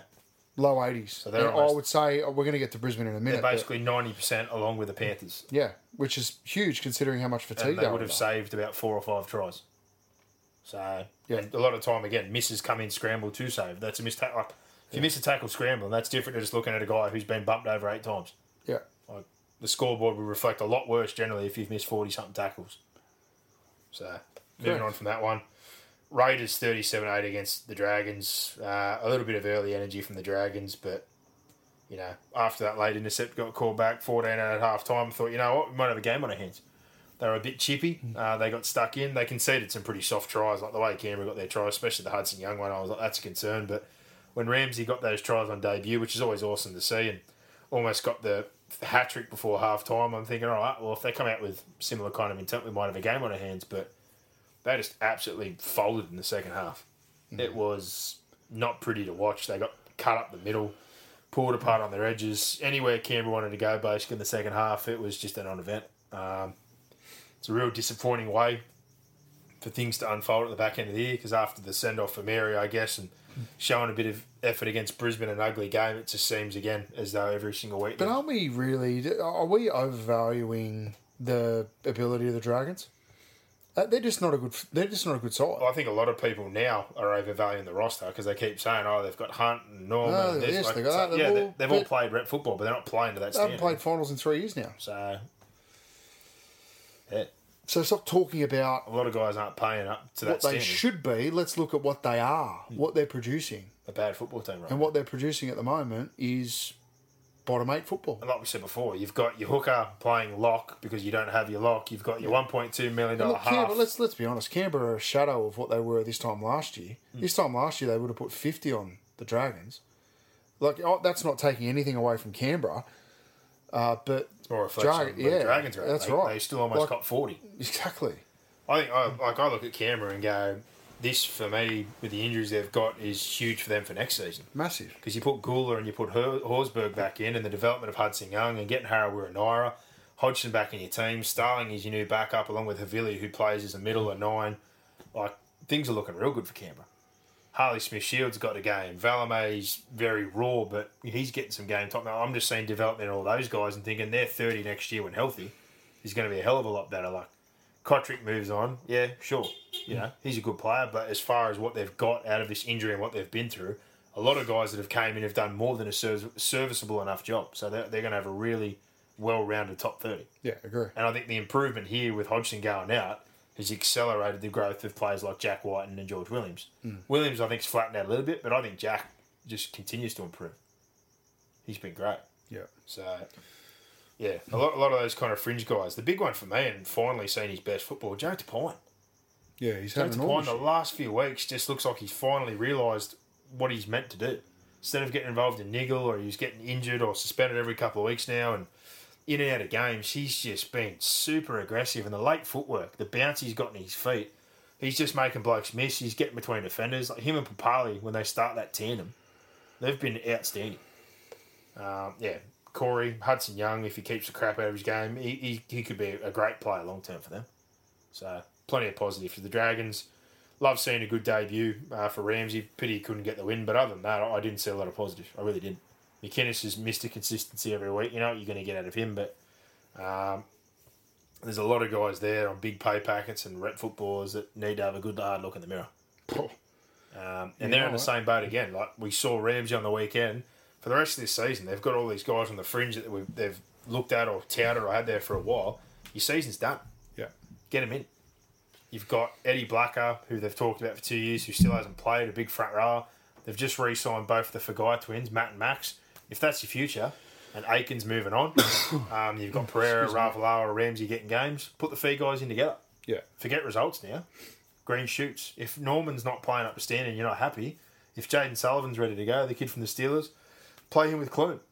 I don't care if you basically play New South Wales Cup side. If you want to get a good look, I don't get that sometimes at the back end of years. Like, blokes almost get sympathy games, or he might be leaving, or, I don't know. Like, well, no. Even if you want to split him in half the next 2 weeks and find a way to get 2 or 3 of them in, now's the time to put those guys in and go, well, yep, good player. Nah, he's not up to it, or whatever. But if you think they're ready to go and they're part of your long-term plan, game time. Agree. So, and I think Young has got the relationship with Griffin by the sounds of things, because he basically said if it wasn't going to be him that he recommends him for the job, where they might be able to talk and say, I think Brown will be gone. Can we play a couple of these guys? Young, sorry, not Brown. I don't know. I think Young will be gone, yeah. Yeah, well, that's the funny thing I was going to say before he moved on. For someone that recommended him and would be happy to work under him, I think a lot of the talk now is people around him are basically telling him that it'd be better for his long-term development and potential to come back there if he probably goes elsewhere and learns under a different coach or goes to a different environment. And as you've just mentioned, it seems like he's definitely not short of options. Yeah. They're talking about Peyton and the Cowboys being an option, potentially Newcastle or Ferner leave. So I think it's a good thing as well, because otherwise that perception probably plays on in a couple of years if he is still there, that we're just hiring another one of our own from internally with the Dragons. Yeah. Whereas if he goes out and he does a good job and comes back, yes, you're hiring one of your own, but he's at least gone out and broadened his horizons. Agree, yeah. So I don't think that would be a bad thing. Maybe Griffin really wants him and he wants to stay, but from the other flip side, maybe Griffin says, well, I agree, maybe it is best that you do go. But it seems like they're going to have a complete sweep of the board, because no doubt Flanagan, Shepherd have already been told they're moving on. There's still murmurs that Flanagan's favoured by some of the Sharks people, which is going to be crazy. Yeah, who knows? Let's not get into that. That plays out. I'm sick of talking about Shane Flanagan and where he's going to go, and it'll just work itself out. Who cares? For any of those guys that are on the fringe there, now's the time again. Get him in like you got Cody Ramsey. Have a look before the end of the year. But yeah, he's definitely got some decisions to make with some big contracts moving forward. I think there may be a player or two come early next year that we hear about being pushed to the open market. They've got players who are overvalued. They're paying more for players who are performing below what they're on. Simple as that. So they need to sort it out. Yep. Good signs from Canberra. Soliola potentially back this week, which is another help for their middle rotation. They've been ticking along even without those players. So who knows? They might be able to pull themselves to something like a prelim. I can't see them winning the comp, but I could definitely see them making it to week 3, playing the right style of game. Yeah, who knows? On the right day. They've got to beat someone in the top 4 to get to the last round. Titans and Broncos, 18-6. Your opinion? The Broncos are a basket case because the Titans you know, the Titans were there for the Bulldogs to beat. The Titans were there for the Broncos to beat this week. Well, I certainly gave them enough chances. It's just the amount of errors. Brisbane are such a bad team. Such a bad team. Yeah. You know, and, you know, it was apparently all Seibold's fault. Yeah. Well, Seibold's been gone for a month, and that's as bad as they've played all year. Well, I just can't believe... Corey Oates, like, how many times he dropped the ball cold? Inside 20s, good ball. Man. Staggs drops one, Pakes drops one, Fafita drops one, Staggs gets held. Like, just the amount of times I felt like we were just watching them attack inside 20. Yeah. And be turned away or fluff it or drop the ball, and then the Titans would make an error and give them a chance to come back. But on the flip side, credit to the Titans' goal line defence, but at the same time, what the Broncos threw at them, pretty average. Not a lot of good things. And again, probably the most consistent thing for Brisbane is playing I was wrapped for the Titans to win. Oh, 100%. As a Titans fan, but this was an absolute pile of shit game. It was terrible. Awful. No doubt. Absolutely awful. So 7 wins. Good result. We're equal with the Warriors, the West Tigers. Yeah. Like, we're equal with all those sides. You're in a good glut. Yeah. It's going well. And I think we're a fair chance of beating Manly. I think we're a fair chance of beating Newcastle. And I think the other sign, again, of a good coach is getting some guys, again, that probably were on the outer on big contracts, not delivering, playing well. Well, the Titans have made the most errors, given away the most penalties, had the most missed tackles in the comp. And they're winning games. There you go. And again, it goes back to the stat we talk about missed tackles, but when you look at it in games converting to points... They missed more tackles in this game. Yeah. But they're scrambling, and they're doing the right things, and they're holding people out. 15 errors from the Broncos. 15 errors. And most of those in good ball, with chances to score. 15 errors, man. It's huge. That's a massive number. But like someone like Jared Wallace... 15 errors, and you're in possession for 26 minutes. So it's an error almost every minute and a half. But someone like Jared Wallace, for you, like he's been actually playing good footy. He's been outstanding last 2 weeks. And that's the sign of a good coach and a good environment and things turning around to the point where it's like, well, do the right thing, play good football, and stay here. If you want to do that. Yeah. But that's the sign of things going in the right direction. Ash Taylor, again, not really a big fan, but with Fogarty and the changes that have been made right now, he's actually starting to play some okay football. I still don't think he's worth $1 million. I don't know if he's part of the long-term plan. Next 12 months will really play that out once they get a good forward pack in there, and he's got Fogarty and more pieces around him, but, you know, he's getting the most out of him. Brimson's come straight back here and made a huge impact. We've seen all these guys, like Atonima Paya at Melbourne, who I didn't really have big raps on the games he's played, he's done well. Don's been in and out, done his job. Like, he's just getting the most out of what he's got. He's done a really good job up there, Holbrook. He really is. Yep. So, for Brisbane, the best part for them, week in, week out, or the most consistent piece is Payne Haas, and now he's left the bubble, so... Super. It's going to be a hard week, I think, for Brisbane. A real hard week. If the Doggies can somehow jag a win, they could avoid that spoon, because I can't see Brisbane winning another game. And for Parramatta right now, as bad as the last few weeks have been, if they're not sitting there this week just going, we want to put 50 or 60 on Brisbane and just absolutely trying to light these blokes up, they're kidding themselves as well. Yeah, they are. They're being handed an absolute gift right now to try and get some confidence back and run right. Mm-hmm. This is the week to do it. Play themselves into form. Roosters, Newcastle, absolute bloodbath. I guess you could. Well, the air was taken out by the players been rested. Yeah. And Newcastle just aren't on their level. No. The thing I took out of this game was, firstly, Boyd Cordner. That's a very, very serious issue. Yeah. And it's just more eerie. Whether he should play again this year, they're talking about, he might not play this week. In the week, though, around the circumstances of his poor cousin, rest in peace, Joel Darkin. I get that, but the one issue for me out of this game was how well Sonny Bill played. He was very, very, very good. Well, they basically took the Radley role for 20-something minutes, put him in there, had him engage in the line, and if not, he's probably a better ball player. And I'm not a Sonny Bill dick rider, as some 100%. Of our listeners like to call us. But the week before was an absolute piss take. I was impressed with Sonny Bill out of this game. So you're talking purely football, and from a footballing point of view on the weekend, he was a threat. He was playing wide. Yeah, he played about 30 minutes as well. He was playing wide. He was getting deep into the line. He was a threat. He was drawing attention, and any time he passed or made any sort of movement with the football, it was to someone in a better position than him or a better situation. So if they inject him that way for 25, 30 minutes in a couple of games, and he just has that sort of attention to him, which he did on the weekend. 33 minutes. I think there was a couple of offloads as well. Every kind of pass, like you said, led to either a quick play the ball or a line break or an offload. Like, there was just good stuff coming off the back of what he did. But I think looking at them on the weekend, I don't know if Orbison's part of the 17. Now, maybe if they have an issue with Cordner, he finds his way back in. But I think their best 17, if Cordner's healthy and Sonny Bill's in there, is probably the team from the weekend. Yeah, and look, you've highlighted it earlier. If teams want to win this comp, they need to be able to stop the Roosters from scoring points. And right at this point in time now, it'd only be, like, I give Melbourne a chance, because Melbourne are just... Craig Bellamy, give Craig Bellamy... Like, right now, Bellamy's working out how to stop Penrith and how to stop how to stop the Roosters. I don't think he'd be concerned with anyone else, because he knows if he's going to win a comp, he's probably going to have to hold those two sides to 18 points or less in a game. Yeah, and they're going to have to score 18. Yeah. I think Penrith, just like we said before, as far as the job they do, play 1-2 and pinning teams, yeah, and just aggression-wise, they would be a harder matchup for the Roosters. They'd probably give them less opportunities to roll up field and do a better job like holding them in yardage. They're not going to be able to hold them completely, but as compared to a Melbourne who do play that opposite style we're talking about, where they'll catch, roll back a little bit, try to kill the rucks and play on that, I think the Roosters would probably get more chances against Melbourne in their half, as opposed to a Penrith and the way they like to defend and how aggressive they are. At the same time, though, I think the Roosters are more likely to use that aggression against Penrith or find any weakness if they do have one. And the only real weakness I've seen in Penrith this year, in all honesty, is in a few of those games where they got a big lead and they lapsed, and it was the connection between probably Luai and Kikau.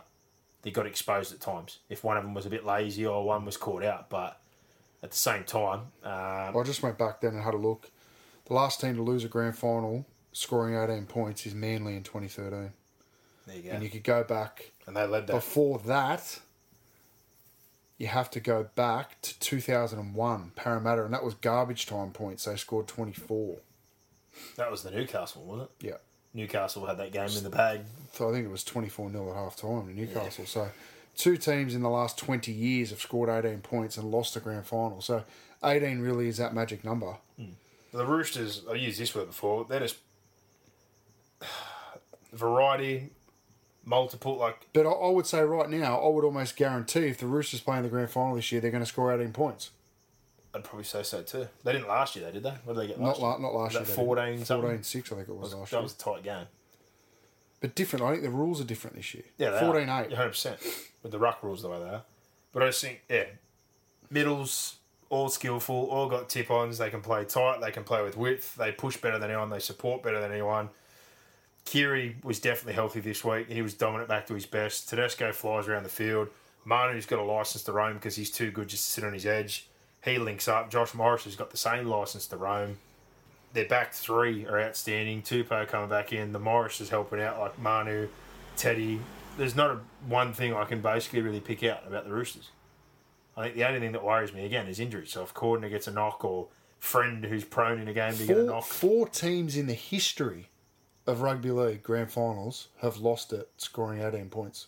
There you go. You've gone deep dive. So, yeah, that 18 number is a significant one. And I just can't see the Roosters, if they get to the grand final, not scoring 18 points. Your real concern, if you're the Roosters, Cordner's health... You're a simple fuck, but I think you can really look at numbers and look at what the Roosters are doing offensively at the moment. Look at what Penrith are doing defensively. And that, to me, right now, is what's going to decide this premiership. Can the Panthers' defence be as good as what you wrapped them up earlier, and they deserve every bit of credit you gave them. And I've wrapped the Roosters up, and I think they deserve every bit of credit that we're giving them. But that's where this premiership is going to be won and lost. Yeah, and it'll be more, again, they're not going to be Melbourne have got to work out, A, how to stop those two sides offensively, because they're better than Melbourne offensively. And then, like you said, they've got to manufacture a way to get to 18 points. So it's interesting. I think this year is going to be really, really, really, really interesting, the final series. The one thing we know about Melbourne, and every year it's been like this the last few years with, they don't have a second half, they don't have this and that. Get him in a finals game, give him 80 minutes. Give Bellamy a week just to really know. They'll find a way. Down. Or they'll make you play your worst football when it matters. Anyway, let's move on. But, yeah. Move away from that Roosters game. That was a pile of shit. Yeah. Newcastle ruined that game by just stinking it up. Plenty of players back this week. Some changes there. Resting some players. Newcastle really look like they've come to the end of their run. Yeah, well, they can't improve position, so I don't really blame him for resting players. No. Because I think even if they played all those guys, they were going to get touted. Yeah, Newcastle now just got to get themselves right for that first week.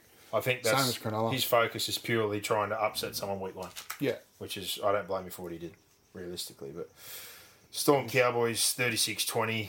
I thought this was a pretty low game as well, to be honest. The sin bin early just kind of took the wind out of it. 2 soft crash overs by the Melbourne Middles. I thought even Melbourne were in a bit of second gear. They had a couple of guys in and out again. There was still no Finucane, no Brandon Smith. Pappenhausen had a bit of a niggle, so they've rested him. They were a bit lackadaisical with their defence. I think that was the biggest concern for me. Late in the game, it seemed that the right edge was just pulled apart at will. Holmes went down there a few times and they kind of backpedaled or held off. Him and Drinkwater engaged the line and got really, really deeper than I would have been comfortable with. Would have liked them to come up on their inside shoulders and at least place a bit of pressure. But Hammer went very, very close to scoring ground on the outside line. Holmes almost got there a couple of times. The points down there would be of real concern, and I'm not sure if Branko got hooked or if he was injured because I watched the game on mute, but he wasn't on the field at the end of the game. Nico Hines ended out on that edge, and it was a bit of a reshuffle there, but yeah, there was some concerns there on that edge, and the scary part that you just talked about, if that right edge is a problem and they're not happy, if that is the Roosters or that is the Panthers, they're going to get ripped. Both their left sides are a lot better than the Cowboys' left sides. So, haven't seen it the last few weeks, or I think Branko on that edge has been pretty solid for the most part, but that was a concern on the weekend because if that's Tupou, Keary, Josh Morris, Cordner, or Tilly, whoever you want to put there, or on the flip side of that, Luai, Kikau, Crichton, that's a big problem. That's got to be sorted very quickly. Absolutely, yeah. I'm sure the whole focus of Melbourne this week would be that right edge, whether it's Branko, whether it's Lumi. I don't know who he goes with, but I think Branko's been doing a pretty good job up until the weekend, but I'm sure the one thing Craig would have taken out of the weekend is not the attack, not the forwards, not Munster's double on their left side, none of that. Everything would have been about the defence on that right edge. Cowboys, I don't have much to say. They're already out. Missing a lot of players. Probably the most disappointing thing is they just didn't give themselves a chance after Maguire, one of their most senior players, sprayed the ref. Yep. You concede twice and basically put things to bed. Yeah, they got pulled themselves back in for that little period there, but I also think that Melbourne took the foot off the gas and they scored as soon as they wanted to again anyway. So, yep.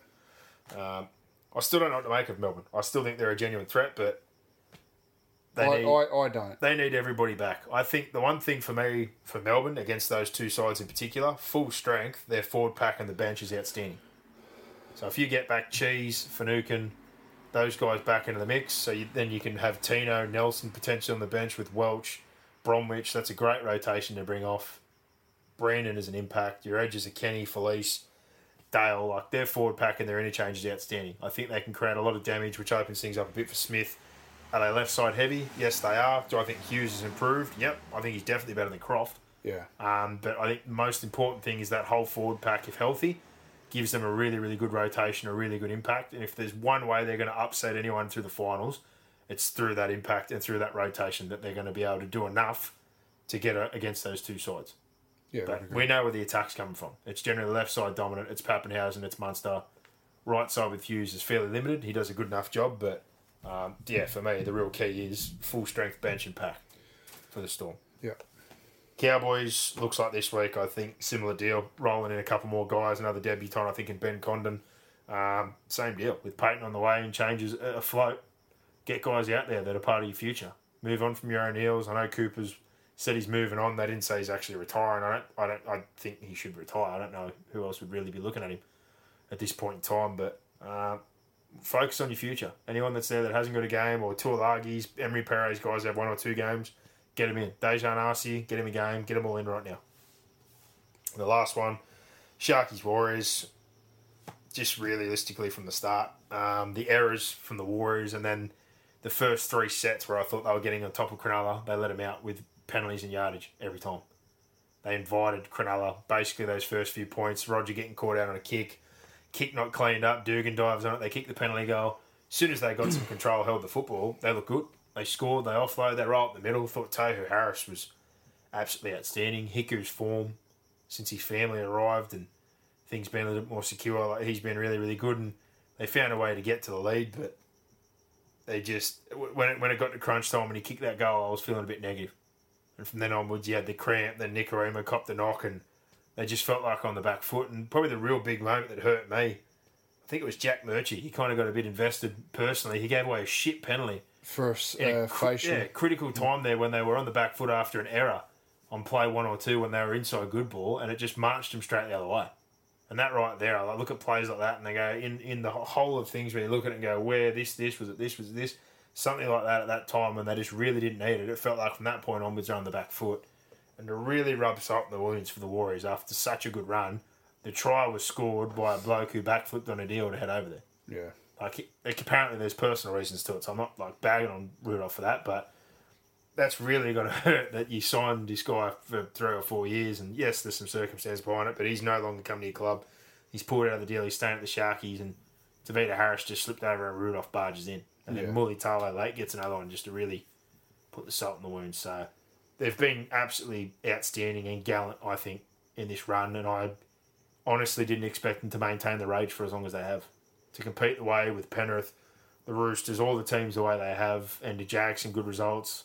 They've been nothing short of outstanding, given the circumstances this season. No argument. So they've got another debutant this week. They've lost their 2 Eels lone players. We know Hetherington's gone back to Penrith. He's playing this week. So I'm glad there's 2 weeks to go. And someone said it the other day. I read this and I thought back to what you were saying about how in the NFL you flex games. So you put a game on prime time or you move a game here. For the last round, I know it's probably not something that would happen, but if you could flex games, honestly, you'd flex the Warriors to be the first game of the round so they can go home. Yeah. Somebody wrote that and I'm like, you know what, that's just a real simple thing, but it's the truth. Yeah. For all the people that have given stuff up, I don't know what day they're playing in the last round. I think it's Sunday, but realistically, if you could put them on the Thursday night game so they could be home 3 or 4 days after what they've given to the rest of the competition, I'm sure no one would complain. No, they wouldn't. So, yeah, I just thought that was a really smart thing when I read it. But who do they play last round? Manly. And I'm pretty sure both teams are out. I'm pretty sure it's a Sunday game. I'm pretty sure it is as well. I think it's 2 o'clock. So they're going to have to wait, Thursday, Friday, Saturday. They're going to have to wait the extra 3. Where do they both... So Manly play Saturday, Warriors play Sunday this week. Yep. So the turnaround would hurt. Saturday, Sunday... So Warriors are going Sunday to Sunday. Yeah. Manly going Saturday to Sunday. Yeah. So the turnaround might be cruel, but I think... Even give them the Friday 6 o'clock game and flex the Titans Knights to Sunday. I suppose Newcastle would probably have something to say about that. Yeah, because the finals. So I get this. Well, flex, you could move Titans Knights to Thursday, move Brisbane Cowboys to the Sunday, and move the Manly game into the Friday. There's a way to do it. But this also comes back to the TV networks controlling those time slots, not the game. So it's not going. We need to get to a point where, in particularly in that last round, like I know the AFL do it. The AFL don't announce game times for the last round until the week before, for that reason, so they can line up any blockbusters are in the right time slots. Yeah, and any stinkers are in the respective time slots as well. I just thought it was a real simple thing, but it just makes sense. Well, when you look at the last round, we've got Broncos Cowboys, that's a Zippo game. Titans Knights, Zippo game. Rabbitohs Roosters will be a belter. That's a Friday night, 7:55. That's the right time slot. Dogs Panthers, stinker. Sharks Raiders. We could see Sharks Raiders 2 weeks in a row, depending on what they finish. Sharks Raiders is a good game. They could be playing week one. I'd like to see that as maybe the Thursday night game or the Saturday night game, but it's the 5:30 slot at the moment, which isn't a great time slot. Saturday night you've got Tigers Eels. Sunday you've got Warriors Manly, means nothing, and Sunday Arvo you've got Dragons Storm, means nothing. So it's a bit of a shitty last round, isn't it? There's the two if I'm a Storm pretty significant games. I'm hoping that our first finals game's on the Sunday the week after. Even this week. You got finals, you got Rabbitohs Bulldogs, that's not a finals game. Cowboys Panthers, no. Eels Broncos, no. Sea Eagles Titans, no. You've only got Roosters Sharks this weekend, which are two teams, finals teams playing against each other. Yeah. So really, we've got 3 good games left out of 16. Yeah. True that. And I think from a lot of... And they want to talk about the closest competition, well, it's not. There's a 6-point gap between 8th and 9th at the moment. And there's a lot of guys, I think, that are keen to get out of the bubble. Yeah. So the standard may not be the best the next 2 weeks. Hold your nerve for the next 10 days, boys. But, yeah, keep it together. Keep it together. That wraps us up for the reviews of the games in the weekend. So jumping in now to our tips from last weekend box set. We both got 7. I'm trying to think what the game was we got wrong. It was the Warriors. There you go. Both tipped New Zealand. Unfortunately, they went down. It killed me on the weekend. Our little introductory bet for the sports bet. Just tipped all 8 games. Was confident. Was sitting there for that last game with anticipation. Couldn't get it done. Got you. You want a bad beat the weekend? I backed Tino, Nelson and Olam. When Tino and Nelson crashed over within the first 15 minutes, I almost fell out of my chair. Yeah, you know my theory on that. I know, but when middles go over, it was mass. I was just watching Olam for the rest of the game and going, score. Try score bets are shit bets. But it didn't happen, so no dice. But first game this weekend, South's up against the Bulldogs. Just trying to find some lineups to see if we got any changes here. As far as the Dogs are concerned, Tim Laffey returns. Dallin moves back to the wing. Nick Meaney's been dropped. Really? Matt Dory got injured on the weekend, so Chris Smith comes back in to start at lock. Josh Jackson goes to the edge. Luke Thompson is in at prop. Renouf Tuamunga drops to the bench, and Sione Katoa Dean Britt drops out to 18th. And for South Sydney, Jackson Paulo gets to come back in because Dane Gagai is suspended, and Hame Sele replaces Rabbitohs. Pat Mago. But yeah, that was as good as a loss last week for the Rabbitohs, I hope. I know they lost to Melbourne and then now they almost lost to the Tigers. So yeah, a good little shake-up for them heading into the finals. And the Dogs won't hand it to them, that's for sure. Every time we see someone play the Dogs. This is a game with a lot of history. So yeah. It's always ugly, this game. Yeah, absolutely. Regardless of where they are. But heavy favourites of the Rabbitohs, $1.11. The Dogs are $6.50. The start is 16.5 for this game. Early Friday game, Cowboys up against the Panthers up in North Queensland. Chance to secure the premiership. The premiership. Murray Tuilagi replaces O'Neill in the centres. Corey Jensen starts at prop. Big Francis Molo goes back to lock with Maguire suspended. Asiato is suspended, so Emery Pere is back on the bench. And debutant Ben Condon is called up. Gavin Cooper is in the back row. Tom Gilbert goes back to the bench. And Taumalolo is apparently a chance. He's in jersey 18, but see what happens there. And for the Panthers, Coruscant after his head knock, he's been rested. No surprise. Mitch Kenny in there. Tarmow will sit out for the week. Moses Leota is going to start at prop. Catewell and Hetherington are back onto the bench. And Tedavano is also out. But Panthers, the incentive is they keep that win streak up. We're looking at the bench. Billy Burns, Burton, Staines, Faro. There's a couple of guys even there that I think they might consider giving a game to this week. Yeah. It really wouldn't surprise me. I still think they'll win. I still think they'll win too, but just with the travel and the amount of football some of these guys have played, it really wouldn't surprise me if, say, Liam Martin or Kikau got rested and either Capewell or Burns went in and got a full game in the back row or shared a half and a half, or if Crichton, who's had a big year, gets a week off and they decide to give Faray a run, or Staines gets one of the wing spots and Mansour, who's had chronic knee problems, gets a week. Wouldn't surprise me. Plenty of depth there, they'll win. With the squad they've got. So I'm on the Panthers just like you, regardless of the changes. Heavy favourites again, $1.14, $5.50 for the Cowboys, 14.5 start if you like it. Broncos, Eels, Bankwest Stadium. You'd have to think it's going to be an absolute bloodbath, in all honesty. Reid Marnie should return this week. Ray Stone out. Will Smith retains the bench spot for the Broncos. Said it before, Payne Haas, the one constant. He's out of the bubble for family reasons. Reece Kennedy is suspended. Sean O'Sullivan's been dropped. Brodie Croft is back, but he suffered a head knock at training. So Tyson Gamble is now starting in the halves. Ben Teo and Joel Fengawi on the new front row. Hopewade, Ethan Bullimore return to the bench. This can't be anything but Eels. By a big margin, you'd think. A real big margin. And the odds, $1.10 for Parramatta, $7.50 for the Broncos, 17.5 start. And again, we talk about betting on games like Christ. It's hard to get any value when things are so far apart like they are. Yeah. Especially with some of these matchups in the back end of the year. Early Saturday game, Eagles and the Titans for Manly. Lachlan Croker's getting the start in the halves. Cade Cuss is out injured. Danny Levi back at hooker. Given that circumstance, Corey Waddell is back onto the bench. Tommy Turbo's in jersey 21. Does he play? Does he not? I just don't see why you'd risk him given the amount of money you've invested in the reoccurrences. The season's done. Yeah, I just don't get it. I'm with you. And if he wants to play Origin, then if I'm Manly, how big a priority is your health? Yeah, I'm tipping the Titans. I am too. The Titans, Kevin Proctor, he's back from suspension. Bo Famore out injured, so good timing. Tanner Boyd replaces Aaron Clark on the bench. They've just been tough in a lot of games this year. Man, they've had some flat spots. I think they can definitely match up with him and attacking wise when things click, and especially these daytime games in the sun, they usually look good. Yeah. In daytime football. So Brookvale's always an ask, but this year I think they've lost. I think they said maybe 5 or 6 of 7 which is crazy when you think about Manly. Generally, you think Brookvale on those bad weeks or those ugly weeks or the ones where they need to bounce back, that's generally where you don't want to be going. It hasn't been that great for them this year.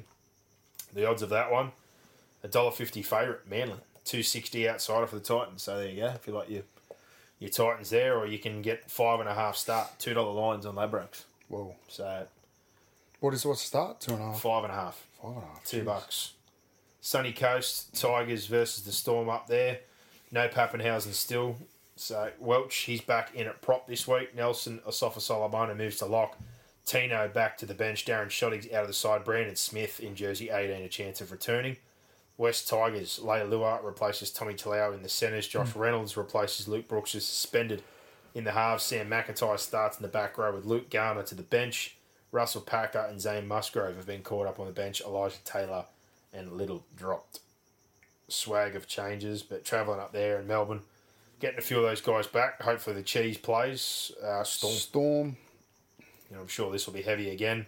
$1.14 for the Storm, $5.50 for the Tigers, -14.5 is the line. You would have never have seen so many games with 10+ point lines. I know. Like we said, I just said, there's 13+ bets, not even worth. Probably 3 good games left. This is one of them, and even this will be a short line. I think. Sharkies up against the Roosters, and some changes for the Roosters, and rightfully so. They've earned it with their results. Tedesco is going to be rested. Manu goes back to fullback. Orbison, the record-breaking game, the all-time leading Rooster, 303rd game, will be at centre. Freddie Lussick is recalled on the bench. Tokiaho is being rested. Jared's coming back into play at prop. Collins gets a start again.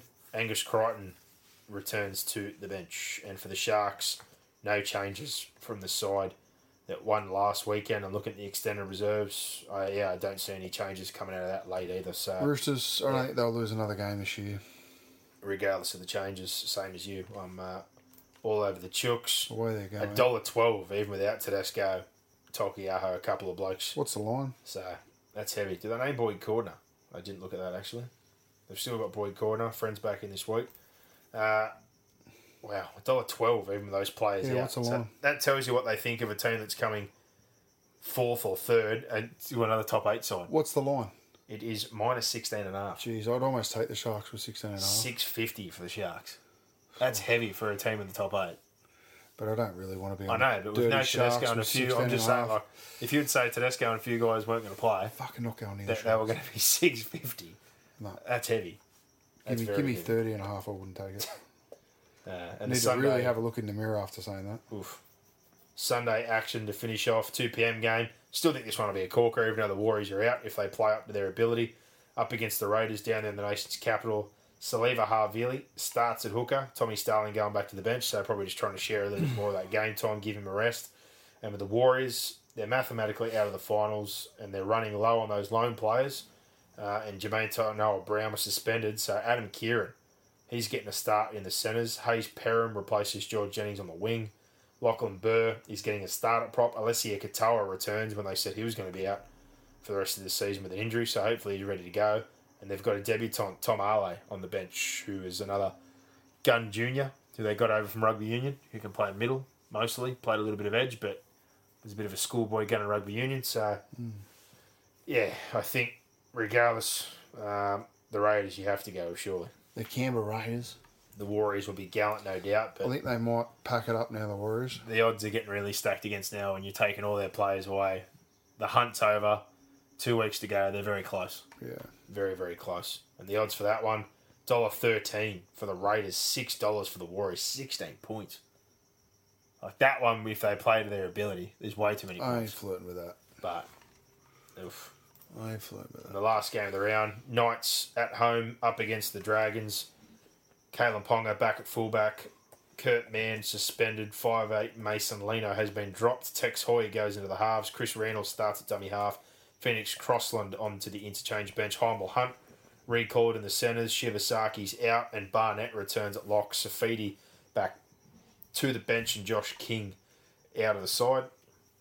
And for the Dragons, Tarek Sims is back. He replaces Billy Britton on the bench, and another debutant in Max Fagai takes the place of Terrell Fuimano, but he's on the bench. So there you go. I've never really got the point of debuting outside backs off the bench though. If you're going to play a winger or a centre, just play him. And drop somebody. So, whether it be Pereira or you gave Ramsey a game last week and you want to get him out, or I always forget which one is which. Matt and Max basically played same side of the field, centre winger.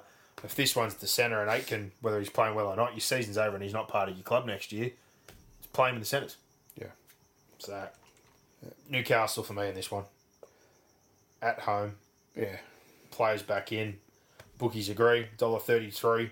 Dragons, $3.25 minus 8.5 is the line. So, 6 of the lines are plus over 10. Most of them are over 13 plus. So, even if you're betting a bloodbath and all those games, 6 of them you wouldn't get $2 or over for 13 plus. Not a lot of betting value. No. The one bet I do like, if I'm going to take anything as far as value, is Titans at $2.60. No thanks. Oh, I'm just saying, out of what's there, if you're going to take anything, out of what you've been offered, $1.14, $1.10. Yeah, no, sorry. $2.60, surely you think that's value. I'd definitely take that. We've tipped the Titans, so I'd definitely take that. Out of all the other ones, unless someone drastically rests or play. And again, I'm not like the Sharks I'm not confident on, but $6.50 is a lot. So for the start being 16.5, like with a couple of players out, again, I still think the Roosters, even with changes, are good enough to beat them by 20 or more. No argument, son. But, yeah. And the Warriors could make an argument again, but as you said, the last little bit of carrot has been taken away from the finals off the table. And those few players have now left them, and I'm sure they're all looking forward to going home. So I'm not saying they're going to completely roll over, but if they turned up and they were pretty ordinary on the weekend, I wouldn't blame them. And as we said, the last little piece that was there for them to play for is now off the table. So yeah, I think this round will be pretty straightforward unless there's some drastic changes late by one of those top sides. But Penrith will probably confirm themselves as the minor premiers. We're still yet to see what's going to happen in terms of the rest of the top 4. The Eels, I don't think there's any chance they lose this weekend. I think next weekend is the big one. If they play the Tigers and the Tigers are up for the last round and somehow get an upset, it'll then be on the Raiders to get a win against the Sharks, and they can potentially pull themselves into 4th spot. They'll be playing the Panthers week 1 in Penrith. Yeah. So whether they want to go that way or whether they think they'd be better off going the long way, playing a Sharks or a Newcastle down in Canberra, I don't know. Everyone says 2 bites of the cherry, but if you have a war week 1 and bounce back, maybe the Raiders are better off being 5th. I don't know. And no one would say that with 2 bites of the cherry, I guess, but Penrith in Penrith week 1, when you're missing a couple of players, is not exactly a great matchup. No. May not help your confidence, so potentially they're better off having the Sharks week 1 down in Canberra, hopefully get the side of the draw, I don't know which side of the draw they'd be on, getting a Roosters or a Storm after they've had a war with each other week 2. Yeah. Who knows? They might look at it that way, but regardless, I don't think a winner's coming outside the top 4. And whoever wins week 1 out of those 2 teams, I think they're basically very, very high chances of being in the grand final. And if one of them isn't, I guarantee you that one of the winners from week 1 will be the grand final winner. Because that rest is going to be so important this season. Yeah, I agree. But there you go. That's us done for another week, Boxhead. Yep. 2 weeks to go until finals football. We'll see how things go. Like you said, there's not a whole lot to be settled or a lot to play for a lot of teams. So hopefully the quality stays up. Enjoy, I think the main thing for us after it was taken away because of COVID is just to enjoy the games. Absolutely. Because it was already a shortened season. It got taken away. So while there's 8 games, I'll still be absorbing all 8. Then the finals comes. No doubt, son. Grand final, Origin straight after.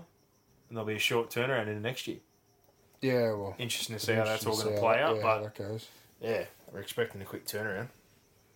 But for everybody out there, get on the discussion group. As we said, we'll post it up again sometime. There's only 400 in there.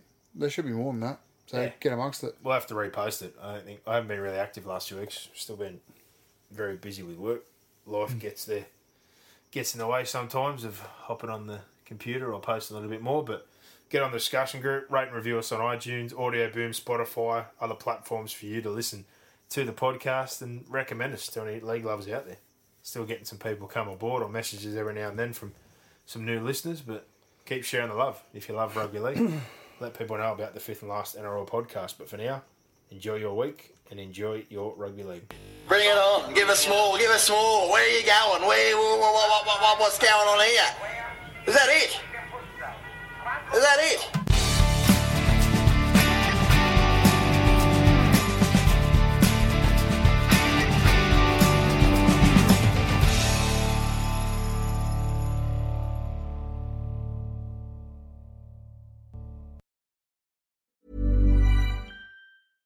Imagine the softest sheets you've ever felt. Now imagine them getting even softer over time. That's what you'll feel with Boll & Branch's organic cotton sheets. In a recent customer survey, 96% replied that Boll & Branch sheets get softer with every wash. Start getting your best night's sleep in these sheets that get softer and softer for years to come. Try their sheets with a 30-night guarantee. Plus, get 15% off your first order at bollandbranch.com. Code BUTTERY. Exclusions apply. See site for details.